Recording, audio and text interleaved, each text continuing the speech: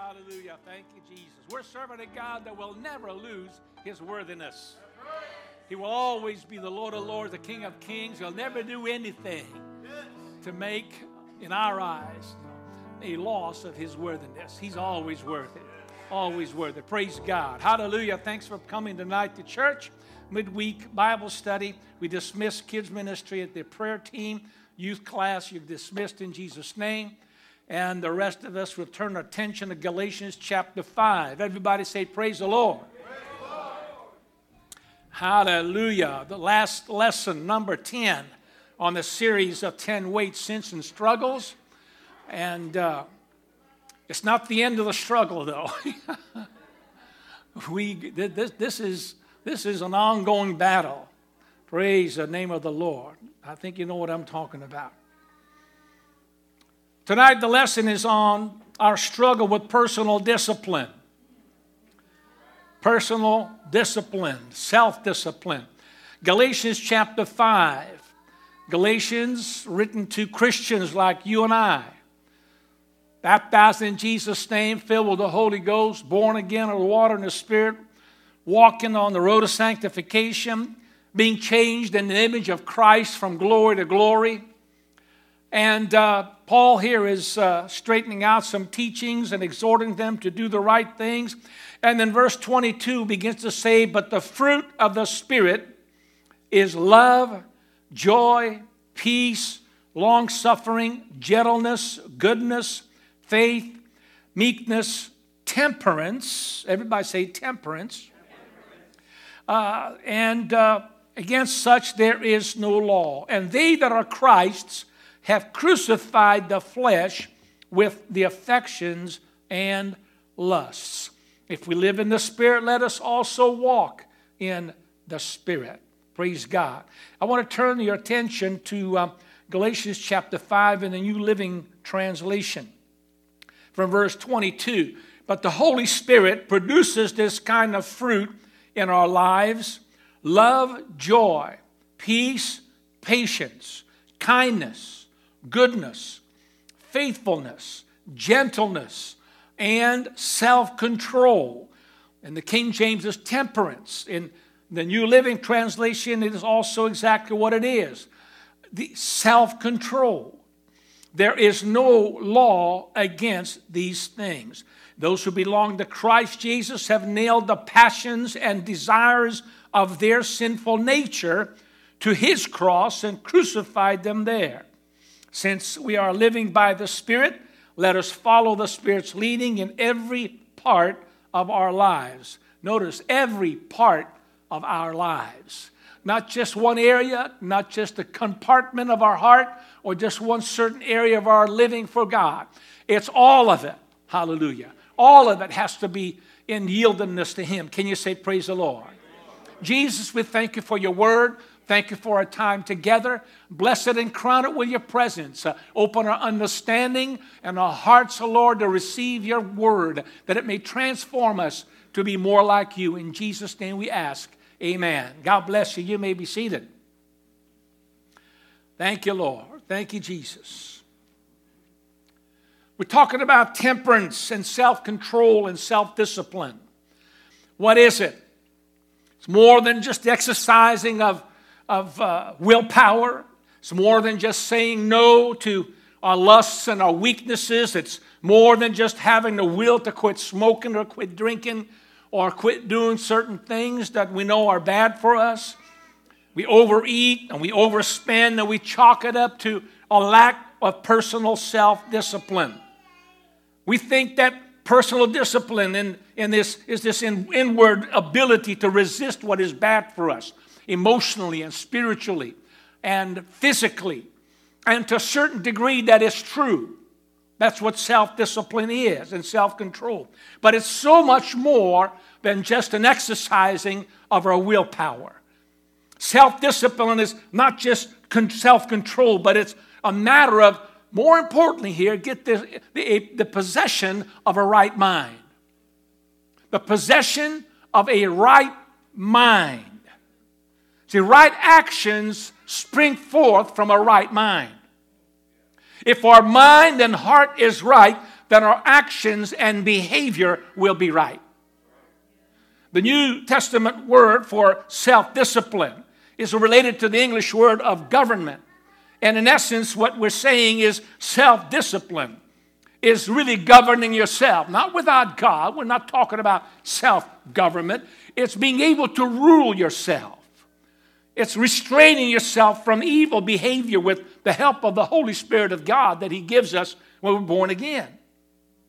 The Spirit prompts us to do the right things. It motivates us in the right direction. It empowers us to do what the Spirit is prompting us to do. But you and I must act upon it. Because God always leads. He doesn't shove. Hello? He doesn't drive us. He doesn't shove us. He doesn't twist our arm. He prompts. He gently leads. And we have to be sensitive enough and willing enough to follow that lead and to obey yieldedly to its promptings. Amen.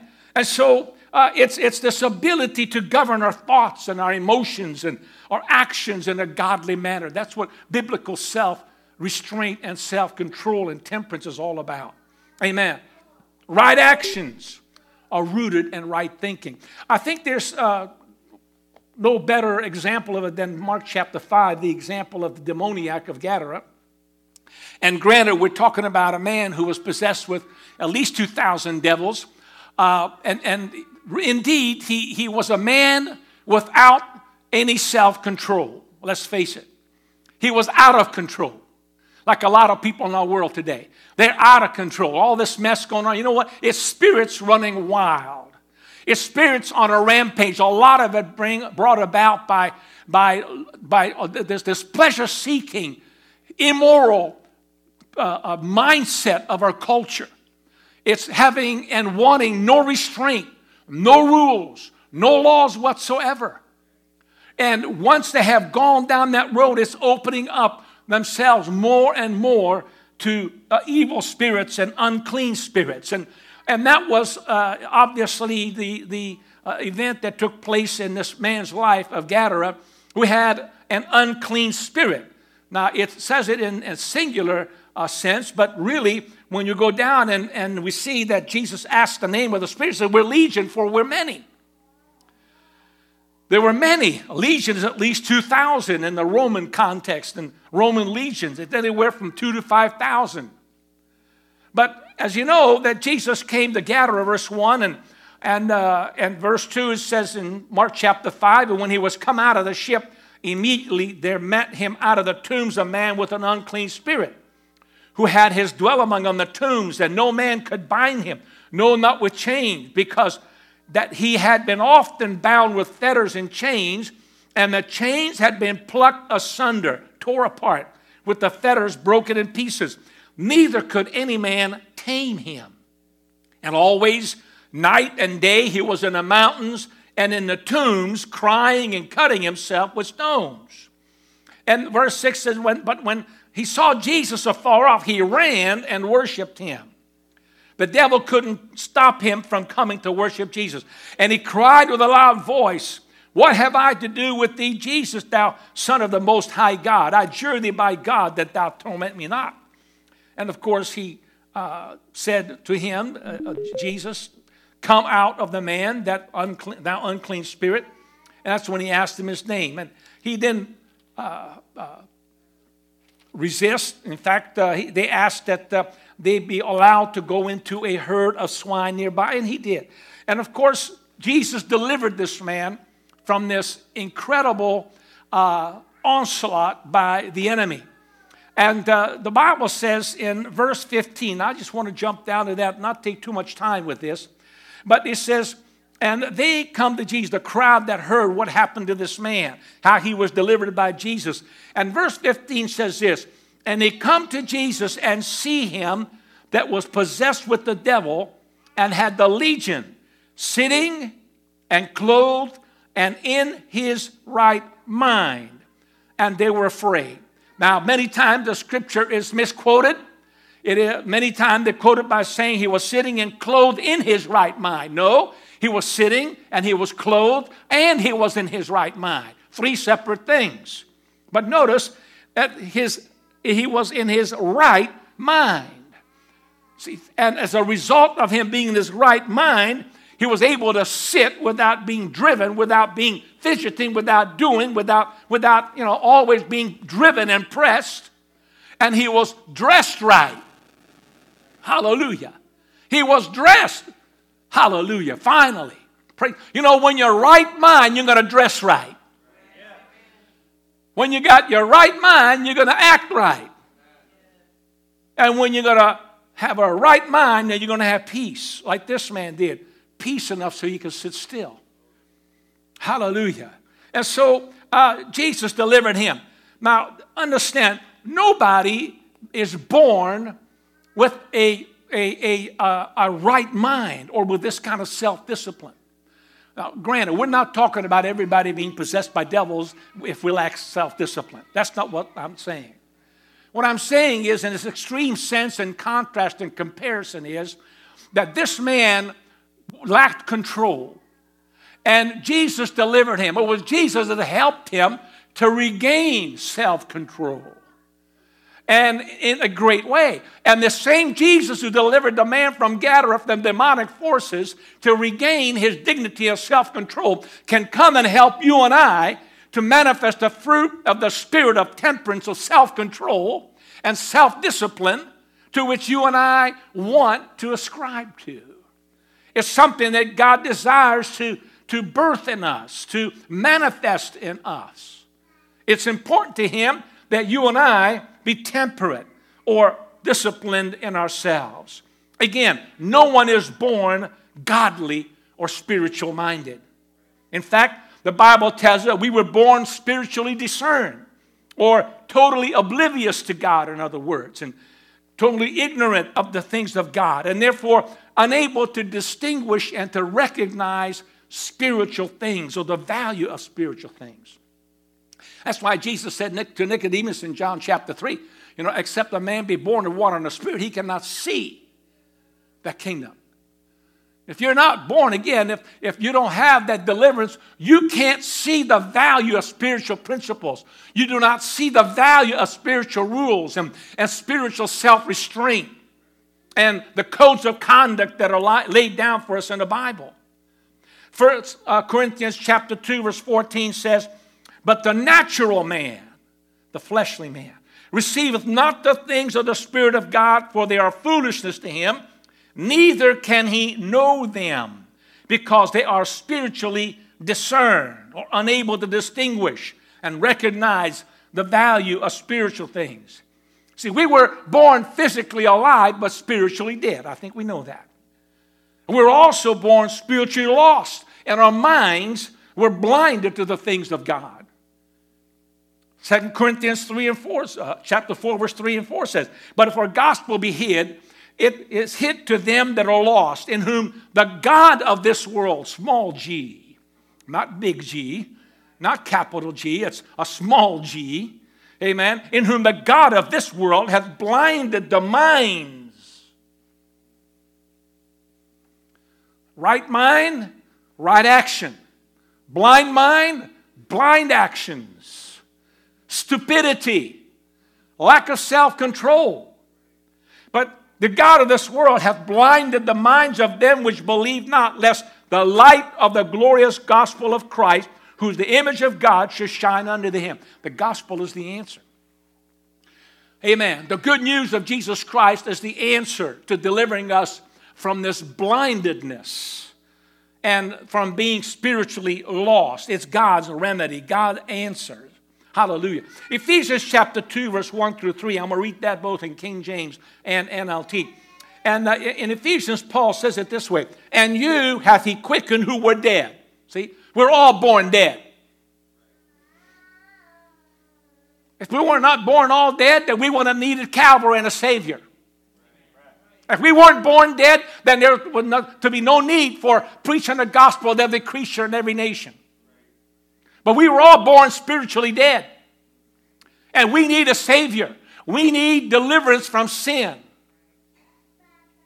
But beyond that, we need to know how to live a self-disciplined life by the help of the Spirit. So, and you, he's talking to Christians now, In the past tense, he says, hath he quickened or made alive, who were dead in trespasses and sins, wherein in time past, everybody say time past, ye walked according to the course of this world, according to the prince and power of the air, meaning Satan, the spirit that now worketh in the children of disobedience.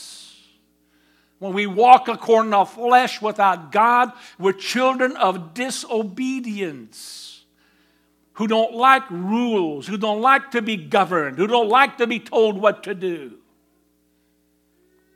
Amen. Among whom also we, everybody say we. Everybody say me. We, me.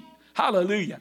But among whom also we all had our conversation or our behavior in times past in the lusts of our flesh, fulfilling the desires of the flesh and of the mind, and were by nature, fallen nature, earthly, carnal nature. We were by nature the children of wrath as others, because every time God looked at us, his holy nature revulsed at our sin. That's why Jesus, didn't want to take this cup. Lord, if it be possible, take this cup. Let it pass. I don't want to drink that. I don't want this. Amen. Hallelujah. But we were by nature the children of wrath. In the New Living Translation, chapter 2, verse 1 of Ephesians, once you were dead, doomed forever because of your many sins. You used to live just like the rest of the world, full of sin, obeying Satan, the mighty prince of the power of the air. He is the spirit work in the hearts of those who refuse to obey God. All of us used to live that way, following the passions and desires of our evil nature. We were born with an evil nature, and we were under God's anger just like everyone else. Notice that. We were born with an evil nature, and we were under God's anger just like anyone else. No wonder we need deliverance and salvation. No wonder we have a problem with self-government and self-discipline. Hallelujah. Because our natural man, our fallen nature that we live this newborn again life does not want to be restrained. And we've got a battle on our hands. But again, the new birth changes all this, right? So the gospel is preached to us, faith comes to us, and we respond in faith, and when we obey the call to repent and baptism in Jesus' name, and we're filled with the Holy Ghost, hallelujah. And as God delivers us from the power of sin, hallelujah, He gives us His gift, His very own Spirit, to give us that power to overcome the power of sin that is so beholden to this outside flesh. And He gives us that deliverance so that we would not be drugged back into the world and into our old lifestyle, our old habits. Thank God for the blood. Thank God for His Spirit. Thank God for His love for us. And when this deliverance and new birth takes place, He also gives us a clean conscience, as you know that. Water baptism in Jesus' name. And the Bible says we're not just getting wet, but it's an answer of a good conscience towards God. It's when the blood is applied to our conscience and you get clean right here. But He also gives us clarity of thinking. Just as Jesus said to Nicodemus in John 3, that we're born again of the water and the Spirit, then you can see. You can see the kingdom clearly. You can see things and its validity and its value. You can see why things make sense, doing things God's way.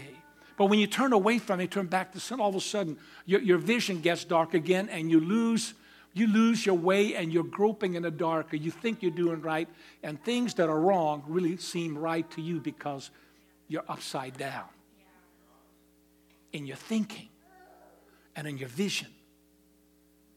Because the devil blinds our minds, blinds the minds of them that are lost. And he wants to blind your mind and mine. Hallelujah. But so when this deliverance comes, and God gives us a clean conscience and clarity of thinking, so we can comprehend God's principles.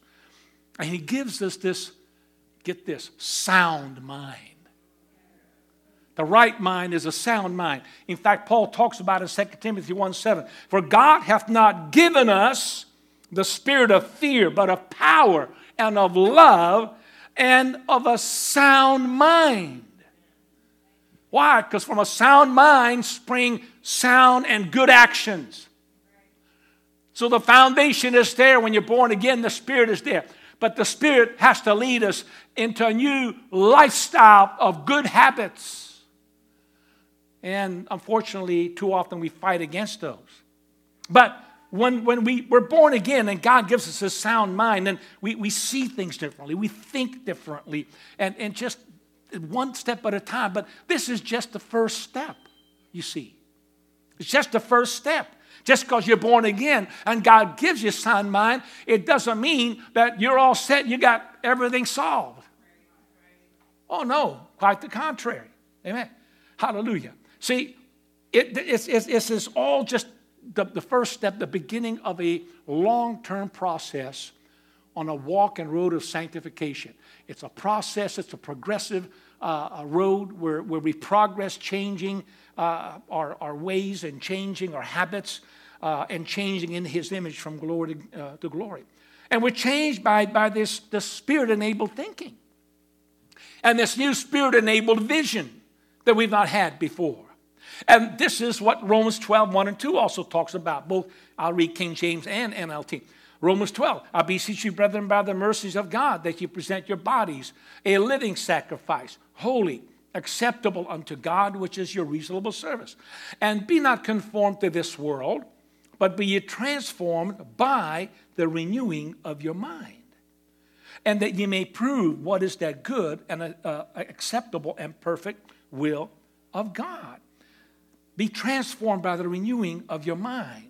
Amen. Now, yes, we get this renewing of mind when we get the Holy Ghost, but that has to be worked out. Amen. You got to continue walking this road of sanctification and read the Word and apply it to your mind. Saturate your mind with the Word so you can see what God's will is and what He's talking about. And so in the New Living Translation, same scripture, Romans 12:1 and 2. And so, dear brothers and sisters, I plead with you to give, meaning dedicate, consecrate, to give your bodies to God. Let them be a living and holy sacrifice, the kind that He will accept. When you think of what He has done for you, is this too much to ask? Don't copy the behavior and customs of this world, but let God transform you into a new person by changing the way you think. Changing the way you think. If you want to change your lifestyle, you want to change your bad habits, you're going to have to change the way you think. You're going to have to subordinate your thinking and your plans, your minds and things, and the way you do things according to the Bible, according to the way of God, not according to your own thinking.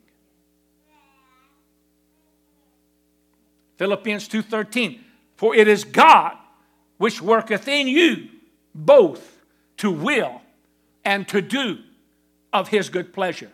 Both to do, to will rather, and to do. Because you got to will it before you do it. You got to think it. It's got to be in your mind before you can do it. You got to lose weight, put out the plan and stick to it. You want to save money and get out of debt? Make a plan. Hallelujah. Spend less. Stick to the program. Yield to the Spirit of God, the advice of God. Don't follow the leading of your flesh, but follow the leading of the Spirit, and He'll help you get to the goal. For it is God which worketh in you both to will and to do of His good pleasure. Amen. The New Living Translation says this, for God is working in you, giving you the desire to obey Him and the power to do what pleases Him. Whew, hallelujah. Aren't you glad that God is on your side? He's not against you. He wants us to do better. Amen. He wants us to be better than what we are. He sees and foresees a better self of you. Amen. He knows you can do it. He's given you everything that we need. Hallelujah. Thank you, Jesus. Now, here's the thing. When born again, this new birth, as you know, creates a dichotomy. It's a twofold nature, two things. When we're born again, you know, it creates a twofold nature in us all of a sudden. And with these two natures to contend with, you know, we got one on the inside and the outside, the inner man and the outer man, the old man and the new man. Hallelujah. The outer man is our humanity. It's that carnal flesh we consider. It's that body of sin the Bible also refers to. It's this flesh that is exposed to the world. On the inside is our soul. It is regenerated, renewed, is refreshed. It is made alive by the Spirit of Almighty God. And yet on the outside, our flesh is still decrepit, is degenerate. It is sinful. It gets tired. It gets hungry. It is lustful. It is jealous. It is totally contrary to the nature of God. It's mortal and it will die. The inner man will live forever. And especially one that's quickened by the Spirit of Almighty God. So the outer man is carnal, the inner man is spiritual. We've got this dichotomy, this one person with two parts. And these two parts, amen, we call the unregenerated man, the new man, the old man, hallelujah, is fight against one another. You know that. I'm not saying anything new to you. But the unregenerated man has only one nature to contend with, and that's his own carnality. But he has no self-restraint. There's no provocation, no motivation for him to restrain himself except the human law. That's it. And even that doesn't work very well, does it? Human law doesn't work very well.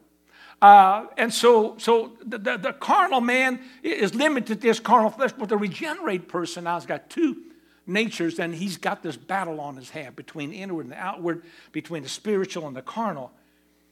And this is why Galatians 5:16 through 25, I'm going to read this to you in the NLT for the sake of saving time.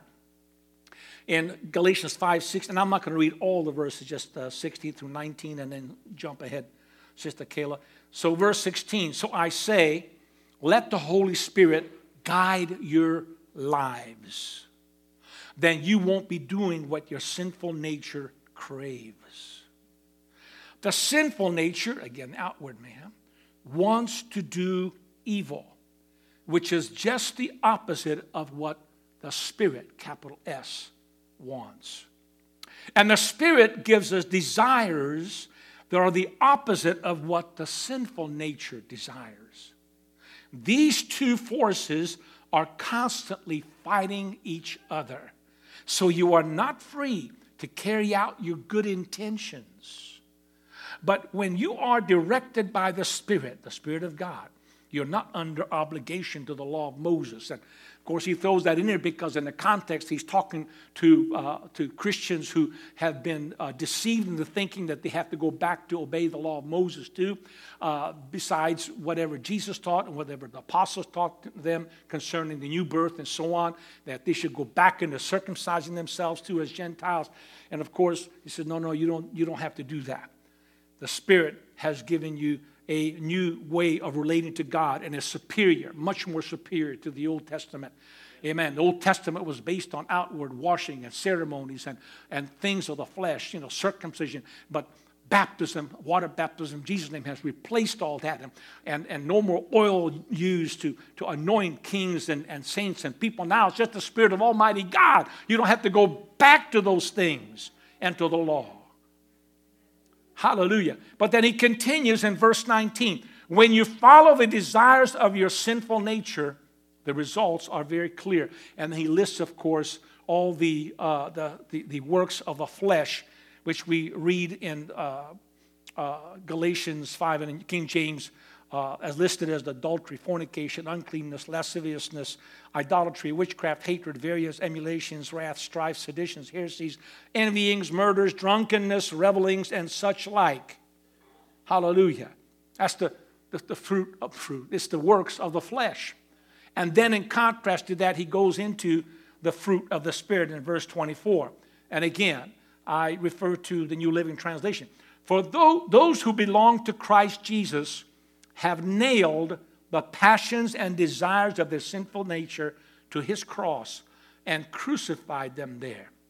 Since we are living by the Spirit, let us follow the Spirit's leading in every part or every area of our lives. Every area of our lives. See, this is why Jesus in Mark 8:34, for example, and other places in the New Testament as well, appeals to his followers to take up the cross daily and follow after him. Amen. This is why he said in verse 24, and those who belong to Jesus Christ have nailed the passions. It's our old man's carnal desires and passions to his cross. And Jesus said in Mark 8:34, and when he had called the people unto him with his disciples also, he said unto them, whosoever will come after me, let him deny himself. That's a key word. Deny yourself. Which self? Your human self, your human desires, your human lusts, the one you were born with that's sinful. Amen.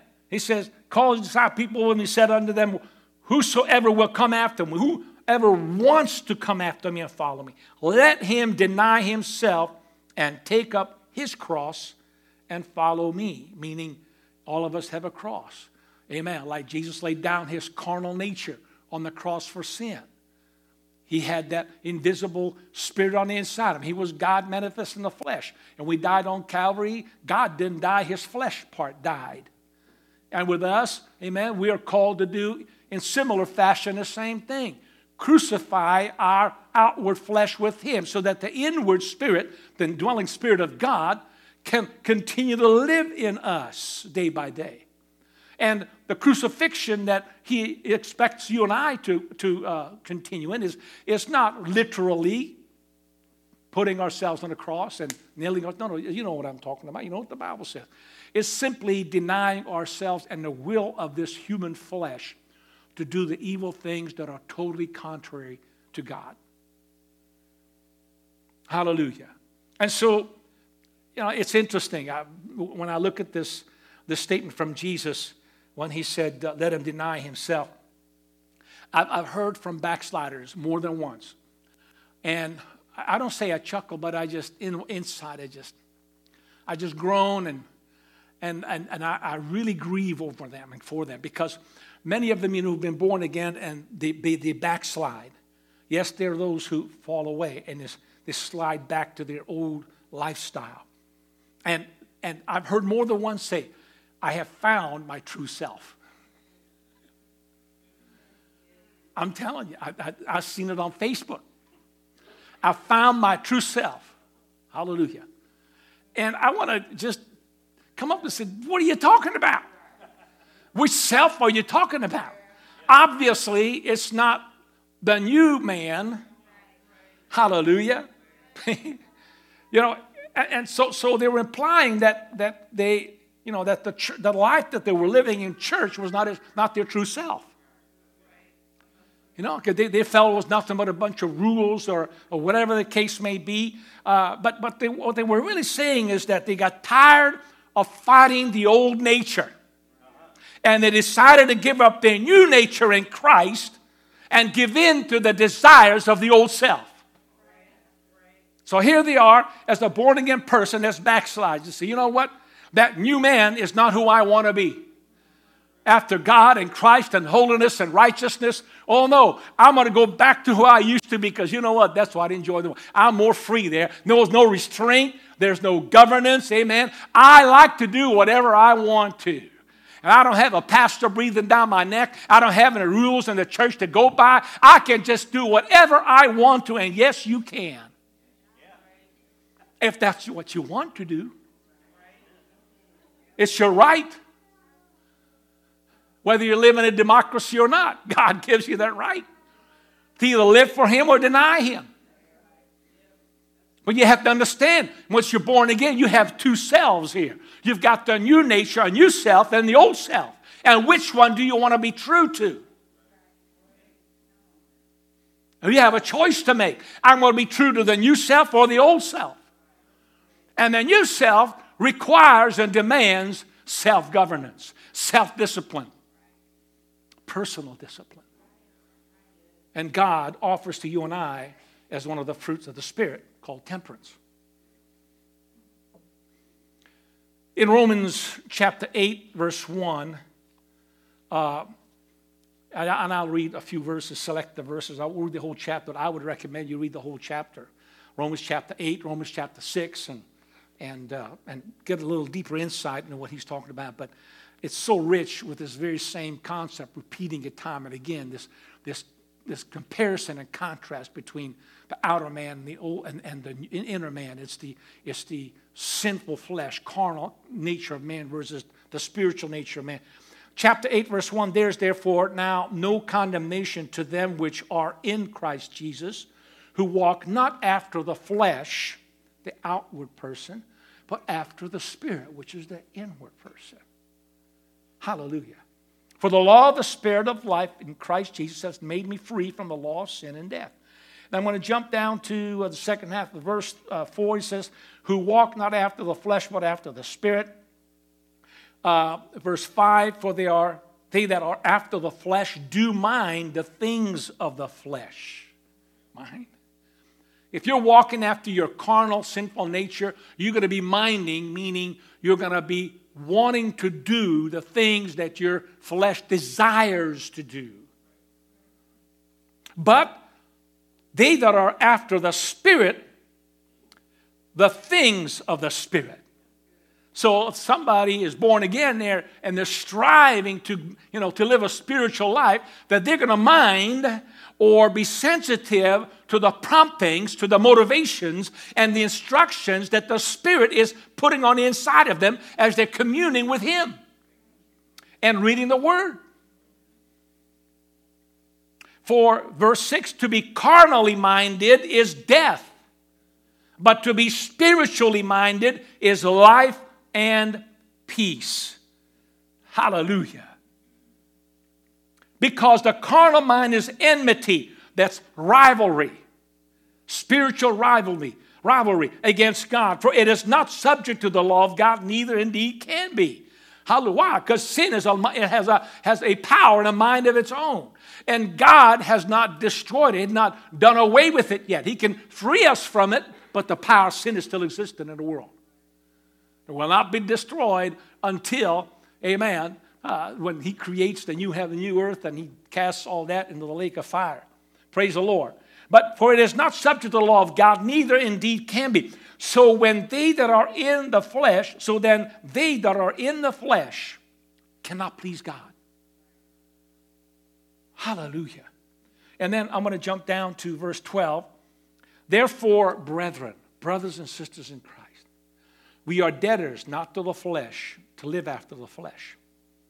In other words, we don't own our fleshly, ungodly carcasses of thing. Now, the Bible tells us, we don't want to go fall off too far on the other side of the horse here and forget that this still is the temple of the Holy Ghost. Amen. And God wants this temple to be presented and kept in a certain way. We can't ignore that. But what he's talking about here, that you can't be mindful of this fleshly, carnal desires. So you don't owe anything to your flesh. So when you lust after something evil, you don't owe it to do anything. The flesh says, "Oh, I want to drink a fifth of whiskey." And you say, "Oh, okay, No, he says, no, you don't do it. You don't owe it anything. Amen. Don't do it. And it's the same with many other desires and lusts and fleshly things. Therefore, brethren, we are debtors not to the flesh to live after the flesh. For if ye live after the flesh, ye shall die. But if ye through the Spirit mortify the deeds of the body, ye shall live. Notice it says the deeds. It does not say the promptings and the desires. Because the fleshly desires will always be there. The lust will come at you day to day. Temptation will always be there. But it's the deeds that we mortify. We better stop thinking about it. We better stop entertaining it and stop it right there. This is why fasting and prayer is so important. And making sure that we stay in the Spirit and not in the flesh. So if you don't fast and pray, then your flesh is going to run away with you. And it's going to do whatever it wants to do, or not what God wants you to do. So he says, for if you live after the flesh, you shall die. But if ye through the Spirit do mortify the deeds of the body, ye shall live. Verse 14, for as many as are led by the Spirit of God, they are the sons of God. I want to be a son of God, don't you? I want to be a child of God to whom he'll say, well done, my good and faithful servant, in whom I am well pleased. There's an old poem I came across that says this: two natures beat within my breast. The one is foul, the one is blessed. The one I love, the one I hate. The one I feed will dominate. We heard it all one way or another, but I like that. That kind of packs the punch. You know what I mean? Hallelujah. I heard about the one, with two dogs on the inside, the old Indian story, two dogs on the inside of you, and the one you feed is going to be the strongest. Yeah, but I like this one. This kind of thing. In fact, I'm going to read it to you again. Hallelujah. Two natures beat within my breast. The one is foul, the one is blessed. The one I love, the one I hate. The one I feed will dominate. Oh, man, that rhymes. That rings so. I love rhyming poems. I do. I really do. Hallelujah. Thank you, Jesus. Amen. Well, so anyway, we're talking about the two natures, right? And we're talking about self-control and self-discipline. Look, when you're living a disciplined life by the Spirit, you're going to be able to do a lot of things in this life that you wouldn't ordinarily do when you're not disciplined. I mean, even in a natural sense, discipline does have its benefits. But when you're spirit-controlled spirit-controlled temperament and spirit-controlled discipline, you can do great things for God. The quality of your life will be much better. Listen, this is what Jesus came to do. The thief cometh not but for to steal, kill, and destroy. But I'm come that they might have a more abundant life. Abundant life, they might have more. That they may have life and that they may have it more abundantly. He wants you and I to live abundant life. And a self-disciplined, spirit-enabled life is what gives us that abundant life. You'll find that people who have this self-discipline empowered by the Spirit, you can master your moves, whereas others can't. Proverbs 25 and 28, it says, he that hath no rule over his own spirit is like a city that is broken down and without walls. He that hath no rule over his own spirit, small s, the human spirit, your emotions, is like a city that is broken down without walls, no restraint, no protection. Amen. So it's all about spirit-controlled temperament. And God wants to help us to maintain composure in trying times. You'll find that when you're exercising self-discipline, you'll be able to tame your own tongue. James 3:2, for in many things we offend all. If any man offend not in word, the same is a perfect man, and excuse me, and able also to bridle the whole body. You'll be able to regulate your reactions. Proverbs 19:11, the discretion of a man deferreth his anger, and it is to his glory to pass over a transgression.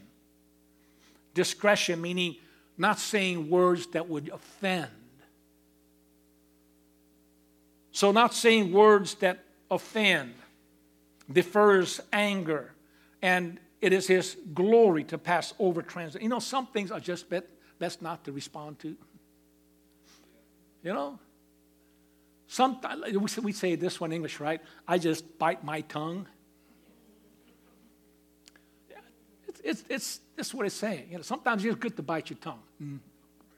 Don't say a thing. If you can't say anything nice, don't say anything at all. Hallelujah. It says, not only just reactions, you'll be able to better manage your time and your calendar. Ephesians 5:15 and 16, See then that ye walk circumspectly, not as fools, but as wise, redeeming the time, because the days are evil. In other words, make the best use of your time. And the way to make best use of your time, again, is to walk in the Spirit, pray, and seek God in what you ought to do. Ask God to order your steps for the day. And when you do that, and you'll be able to set your schedule and your calendar where you can accomplish more. More of the things you want, and above all, more of the things that God wants you to do. Hallelujah. And that's a benefit of walking in the Spirit. We'll walk in the Spirit. He'll help us set our calendar. How about that? Amen. He helps us to redeem the time, make the best use of our time. Proverbs 21:20 tells us that we'll be better able to be a steward over all our resources. King James says in 21:20 of Proverbs, there is treasure to be desired and oil in the dwelling of the wise, but a foolish man spendeth it up. You want the modern language application? The wise have wealth and luxury, but fools spend whatever they get.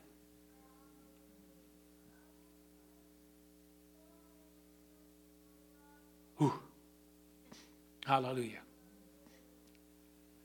1 Thessalonians 4:3-4 says that you and I will be able to restrain and control our whole body to the help of God. Verse 3, for this is the will of God, even your sanctification, that you should abstain from fornication, and that every one of you should know how to possess his vessel in sanctification and honor. That's the will of God. When you're walking a self-disciplined life, you'll be living a life with no regrets. Or at least fewer. Because we all make mistakes. None of us are perfect. Hallelujah. Say people's disciplined lives, they live better. It's a pleasure-seeking culture that hates this idea of self-discipline.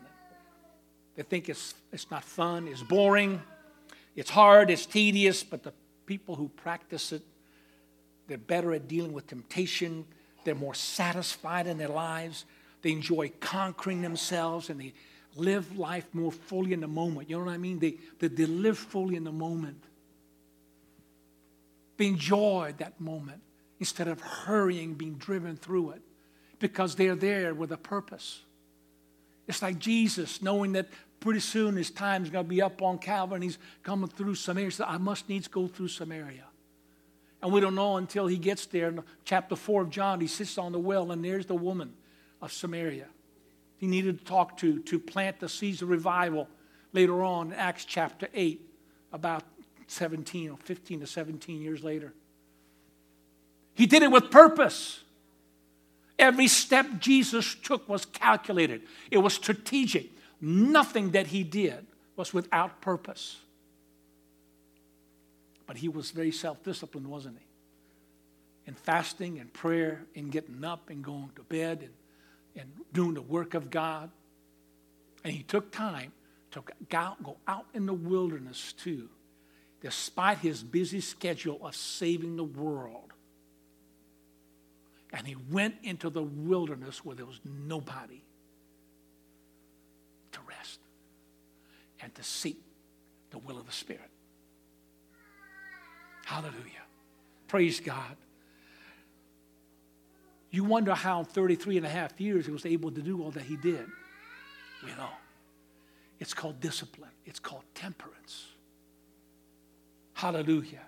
And the people who conquer themselves and they can live in the fullness of the moment, they're better at setting boundaries.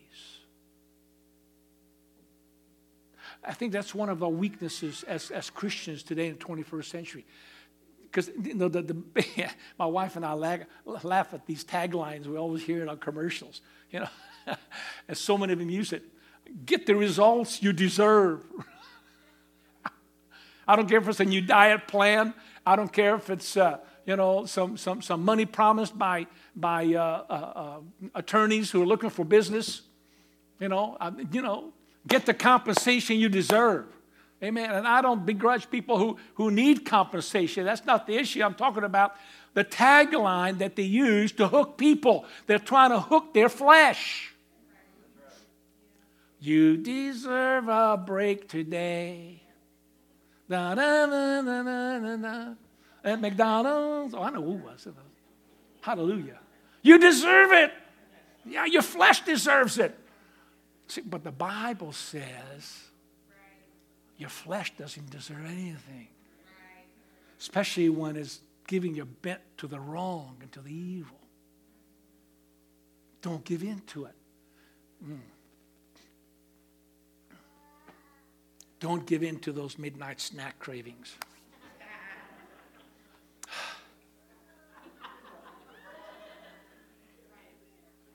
Hallelujah. I don't know what your weakness is. Sometimes mine is a piece of bread and cream cheese. And sometimes it's a cookie and a glass of milk. Sometimes a salami sandwich. Hallelujah. I'm working on it. I'm working on it. Hallelujah. Praise God. Thank you, Jesus. But setting of boundaries is important. I mean, I'm not doing too bad, but I could be a lot better. God envisions a better self for me too. But people, you know, when generally speaking, when we practice self-control, we enjoy life more. We do, because we tend to accomplish more of what we really want. We always talk about a lot of things that we want to do, and we never get to do it because we never plan for it and never discipline ourselves enough for it. Hallelujah. So we ought to listen to those promptings that God lays on our hearts and do it. And when we do it, hallelujah. Again, I say we're not perfect. We'll make mistakes, but nobody's perfect, and we'll have less regrets. I don't want to be at the end of my life and say, I wish I would have done this. You don't want that either. You want to get to the end of your life and say, you know, I got to do everything I wanted to do. Praise God. I've done everything that God told me to do. But you know, I read in one place, I know it's possible, right? I mean, I'm thinking right now, this wasn't in my notes. I'm sorry, Sister Kayla. Hallelujah. It's not there. But I'm thinking of Paul. Praise God. When Paul says that I have finished my course in 2 Timothy 4:7. Well, verse 6, go back. For I am now ready to be offered, for the time of my departure is at hand. I have fought a good fight. I have finished my course. I have kept the faith. Henceforth, there is laid up for me a crown of righteousness, which the Lord, the righteous judge, shall give me at that day. And not to me only, but unto all them that also love is appearing. He could actually say, after his life was over, that he finished his course. He finished his course. How do you know he finished his course? He knew what the assignment was. It's not that the work was finished, no. But he knew that his part was finished. Is your part finished yet? What is God wanting you to do? What has he called you to do? And how much are you disciplining yourself to accomplish that? Are you making the best use of your time? Well, only you can answer that. But we know that self-discipline is so very important. And it's important because the Bible tells us in 2 Peter 3, 1 through 4, that God has given us all things that pertain unto life and godliness, and the exceedingly great precious promises are given to us. Let me just read that. In fact, let me see if I can read that in the NLT. Do you have that in NLT, Sister Kayla? Or do I need to go on that? 2 Peter 1:11, 2 Peter. Hallelujah. A quick transition into my other application. And this is a new setup. There we go. Number 1. Oh, King James Version. Let me switch to NLT. Here we go. Aren't you just glad for digital stuff? Huh? Praise God. Amen. I do enjoy the hard copy. And there's no substitute for this. I'm not getting rid of this ever. It's a good backup. Amen. See, the battery runs down. The battery never runs down on this one. Hallelujah. Thank you. Going to have a power outage and everything else. You know, screen might give out. The screen never gives out on this one at all. Hallelujah. Praise God. So this is Peter, a letter of Peter. This letter is from Simon Peter, a slave and apostle of Jesus Christ. I'm writing to you who share the same precious faith we have. This faith was given to you because of the justice and fairness of Jesus Christ, our God and Savior. May God give you more and more grace and peace as you grow in the knowledge of our God, Jesus our Lord. Now, in verse 3 he says, by his divine power. So he began in verse 2 saying, may God give you more and more grace and peace as you grow in your knowledge of God. See, God expects you and I to grow in our knowledge of him. Do you know more of him than you did when you first started? Amen. We all should. In knowledge of God and Jesus our Lord. By his divine power, God has given us everything we need for living a godly life. We have received all of this by coming to know him, the one who called us to himself by means of his marvelous glory and excellence. And because of his glory and excellence, he has given us great and precious promises. These are the promises that enable you to share his divine nature. The King James talk about to become partakers of his divine nature and escape the world's corruption caused by human desires. In view of all this, make every effort.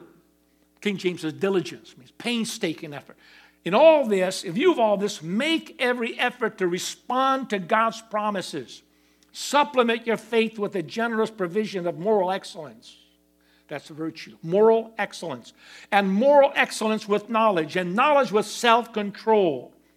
And from self-control proceed these other things. From self-control, patient endurance, long-suffering. Long-suffering and patience. Amen. It's a product of self-control. Because God puts you in a certain situation. Hallelujah. And if you can control yourself without losing your temper, losing your balance, and losing your focus, hallelujah, then you can have patience. So with self-control, patient endurance, and patient endurance with godliness, that's living in a godly way and responding to the world by living right and not their way. And godliness with brotherly affection. That's also self-control.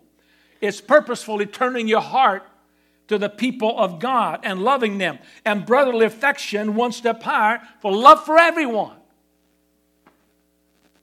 All from self-control. From personal discipline.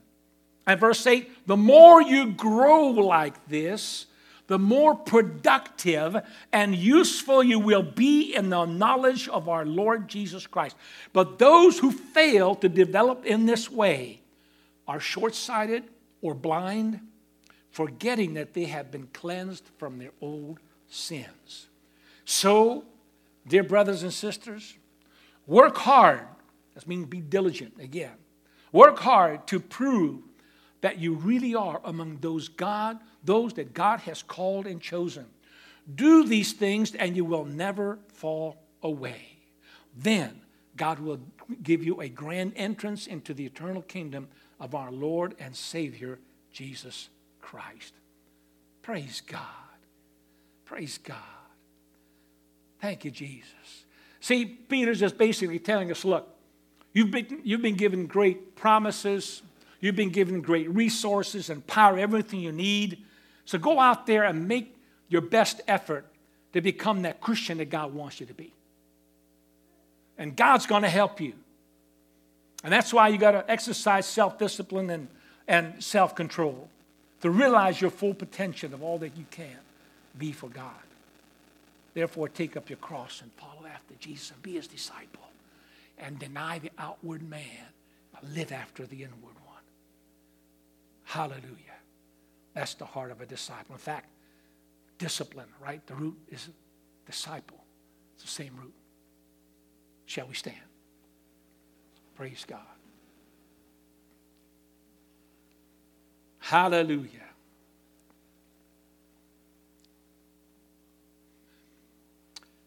So, if you and I want to have more control of self, be in the will of God, we got to have that right mind, that sound mind that the Spirit gives us. We need to pray and we need to ask God to help us with our self-control. We need to be intentional about submitting ourselves to the will of God. Intentional about our yieldedness to His Lordship in every area of our lives. Yield yourself, like the Scripture said, every area of our lives. We got to saturate our mind with the Word. Saturate that mind so we can be transformed by the renewing of our mind. And the saturation of the Word doesn't mean just to read, but to study. Be slow about the Word. And I don't know about you, but when I go to a good restaurant, I'm not there to see how fast I can eat my food. Right? If I'm going to go for a steak, I'm not going to cram everything down as fast as I can, guzzle my drinks. So check. It might give me some nourishment, but it wouldn't be enjoyable. Sometimes I've had to do that. A few times I did, man, it's like a rock, swallowing a rock, right? Oh, man. Indigestion, you feel horrible. And, it's similar with the Word of God. God doesn't want us to, to force feed ourselves. He wants you to sit down and enjoy the meal. Hallelujah. Take the Scripture and enjoy it. It's a personal letter from His heart to yours. And let it just saturate your mind and try to get something out of it. And then see if that Scripture you're reading or that segment you're reading, how that would apply to your life. How would God want you to change something in your life if that Spirit is prompting you? That's how this is designed. Right? It's not that you should come to church just twice a week and then get some word. It's you're supposed to be digging into this yourself. Because if all you did was eat 2 meals a week, you'd be a pretty thin person. You want to lose some weight, just eat 2 meals a week. Diet solved. It doesn't work for the human body. It doesn't work for the spiritual body. Don't neglect your spiritual man. That's what Jesus said in Matthew chapter 5 when He says, that except you be hungry and thirsty after righteousness. They that are hungry, thirsty after righteousness, they shall be filled. We've got to come to the realization that hunger and thirst, the spiritual hunger and thirst, is a matter of life and death. Eating and drinking in the natural is a matter of life and death. If we don't eat and drink, we die. But in the spiritual, Jesus wants to bring the same point across. That if we don't drink and we don't eat, we don't drink of the Spirit and we don't eat of His Word, we die. And He doesn't want us to die. He died to make us live. So saturate your mind with the Word. Saturate your spirit with His Spirit. Pray in the Holy Ghost. And as you grow in self-discipline, you'll be growing in spiritual strength. God will be using in ways and areas that you never thought possible. You'll be doing things for God. You'll be getting ideas. You'll be getting promptings and passions come your way that you never even realized God was going to do in you. God can do great things through you. And I close with this last scripture in 1 Corinthians 9:24 through 27 in NLT. Don't you realize that in a race everyone runs, but only one person gets the prize? So run to win. All athletes are disciplined in their training. Hello? They that do it, they do it to win a prize that will fade away. But we do it for an eternal prize. So I run with purpose, in every step. I'm not just shadow boxing. I discipline my body like an athlete, training it to do what it should. Otherwise, I fear that after preaching to others, I myself might be disqualified. Hallelujah. Listen, there's some changes God wants to make in you and I. And there's some things hidden on the inside that God wants to bring forth into perfection if you would just give it time, attention, and focus and self-discipline. I read in a research paper that they have studied the lives of certain successful people, Brother Brian, and they have found all across the board, it doesn't matter what profession it was. It could be a musician, it could be a mathematician, it could be whatever. That it took literally 10,000 hours to get to master into perfection whatever they were pursuing. 10,000 hours. You know how much 10,000 hours is? It's 1 year, 3 months, and 3 weeks. 1 year, 3 months, and 3 weeks. And if you want to accomplish anything that God put in you and bring it to perfection, I'm not just talking about spiritual things now. I'm talking about, hallelujah, things for the kingdom, but in this world. Maybe there's something that God wants to perfect in you that would benefit His kingdom in a great way.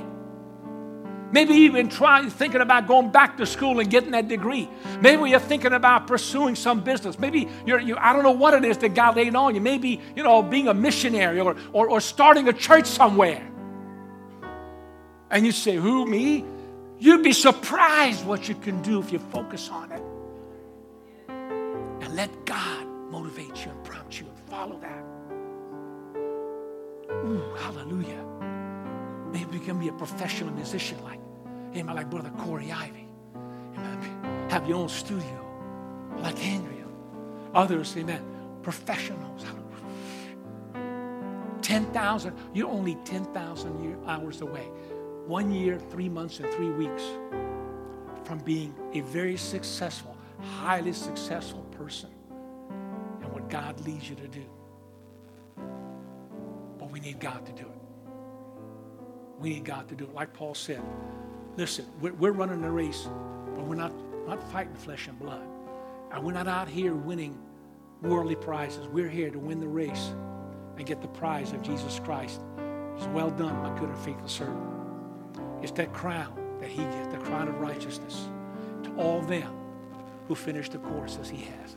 Praise God. Would you just lift your hand right now where you are? Hallelujah. Jesus, I pray for this congregation. I pray, O Lord God, for every heart, every mind, and every desire. I pray, O Lord, that each and every one of us would yield to You and Your Spirit and to the sound mind that You had given us at our new birth. And I pray, O Lord God, that every mind and every heart in here, Lord, would be in unity with You and that they would be open to the leading of Your Spirit and to Your promptings. God, there are passions in here. And there's some people here right now that feel it's too late. But it's never too late. You're the God of the second starts. It doesn't matter how old we are. Hallelujah. Praise God.